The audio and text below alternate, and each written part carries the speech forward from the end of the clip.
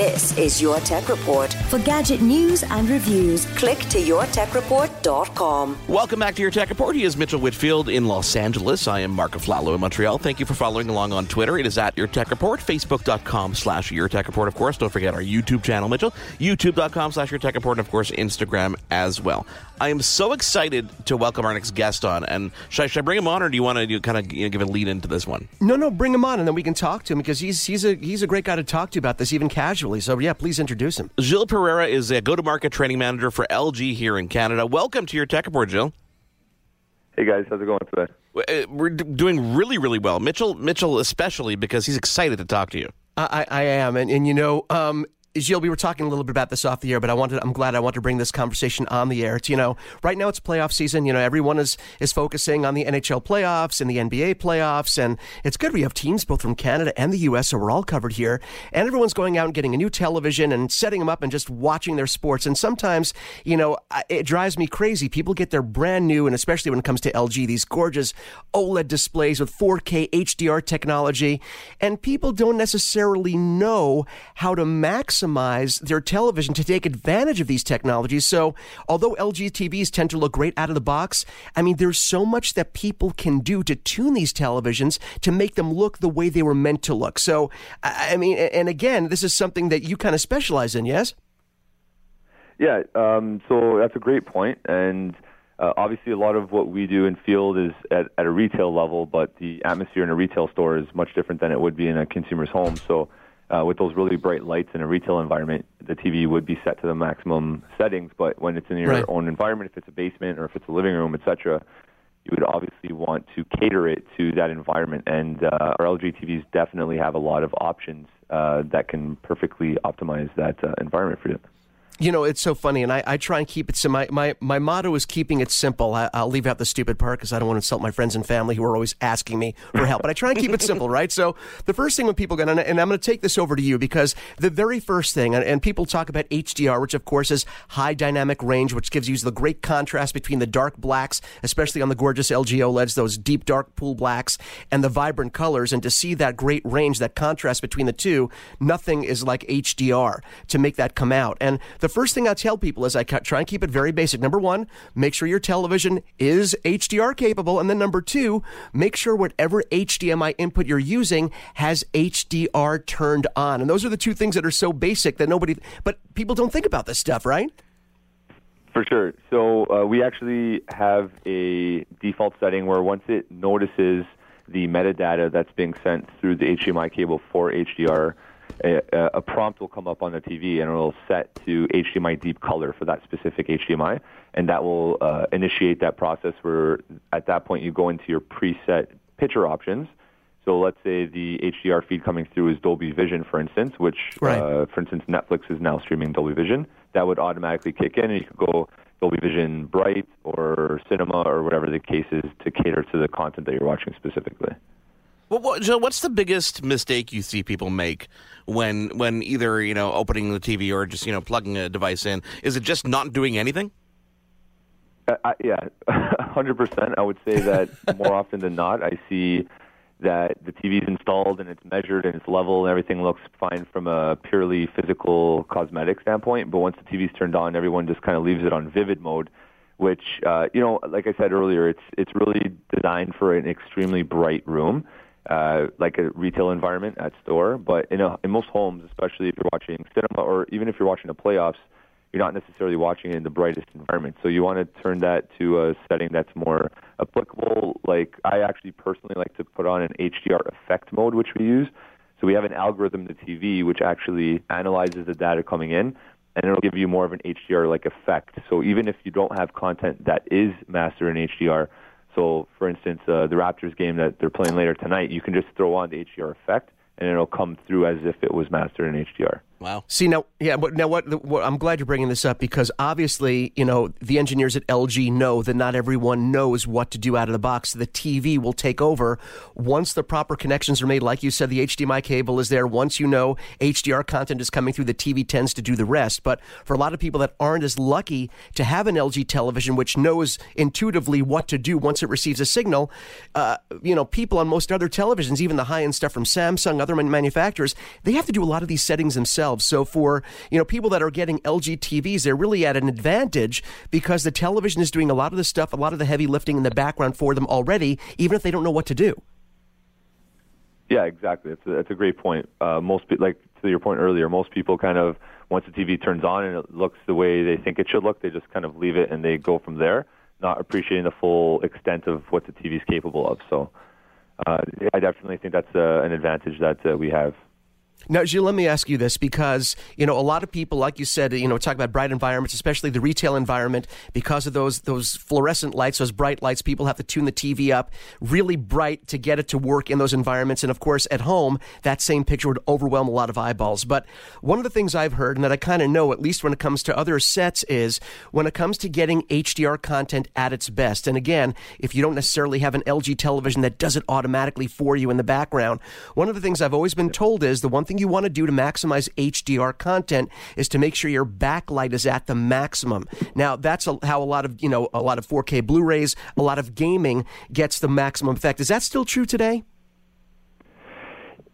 I would agree with that, and that's mainly because you want to, like the way HDR works, you would want to maximize your contrast ratio. So especially on an OLED TV where you're dealing with self-lighting pixels. So what I mean by that for your listeners who might not know, every one of those pixels on our 4K panel, so that's over 8.2 million subpixels, those will all be independently lit. So when you have a technology like that, that HDR story becomes a lot more powerful because all of those can either be 100% turned on. So if you do turn the peak brightness up, it'll be a lot more perceived by the human eye versus some other technologies that are still using an LCD LED display. You might not get the same appreciated contrast increase. So you know what? Yeah, but to your point, I would definitely increase the backlight. You know what? You just made me realize something. Of course, I am not working with an OLED TV in my home, but we will take care of that very shortly, won't we? I don't have an OLED. I have a traditional LED television in there in my home, and of course, as you said, those are either worked by side dimming, back dimming, and of course, the lights are coming in at different angles. And again, as Gilles was saying, that's what makes OLED so special. You don't have to worry about the backlighting, the side lighting. Each individual pixel takes care for itself. So we have that out of the way. We know that the backlighting doesn't necessarily have to be worried about when we're talking about OLED.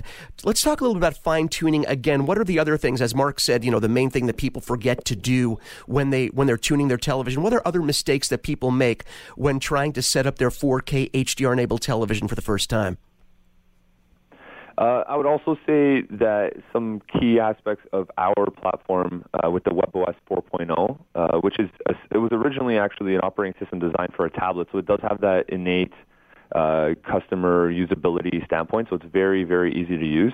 So you can actually name your inputs. So I know my parents, for instance, even though they only have a couple of devices hooked up, like a Blu-ray player and the Rogers box or whatever the cable box that the customer has, you can actually name it and you can edit the icon. So all you have to do now is, instead of remembering what number port it's in, it has a naming convention. So it's a lot more logical and easy to pull up.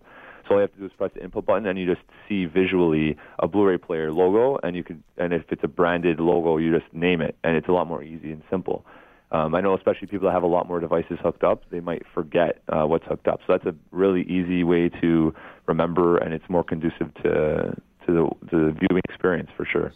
Now, let me ask you this, Gilles, because, and if you just joined us, Gilles is from, working with LG, trying to help you maximize your 4K HDR experience on your television, especially if any of our listeners are out there buying a new TV now for the playoffs or anything. This is the guy you want to listen to help you.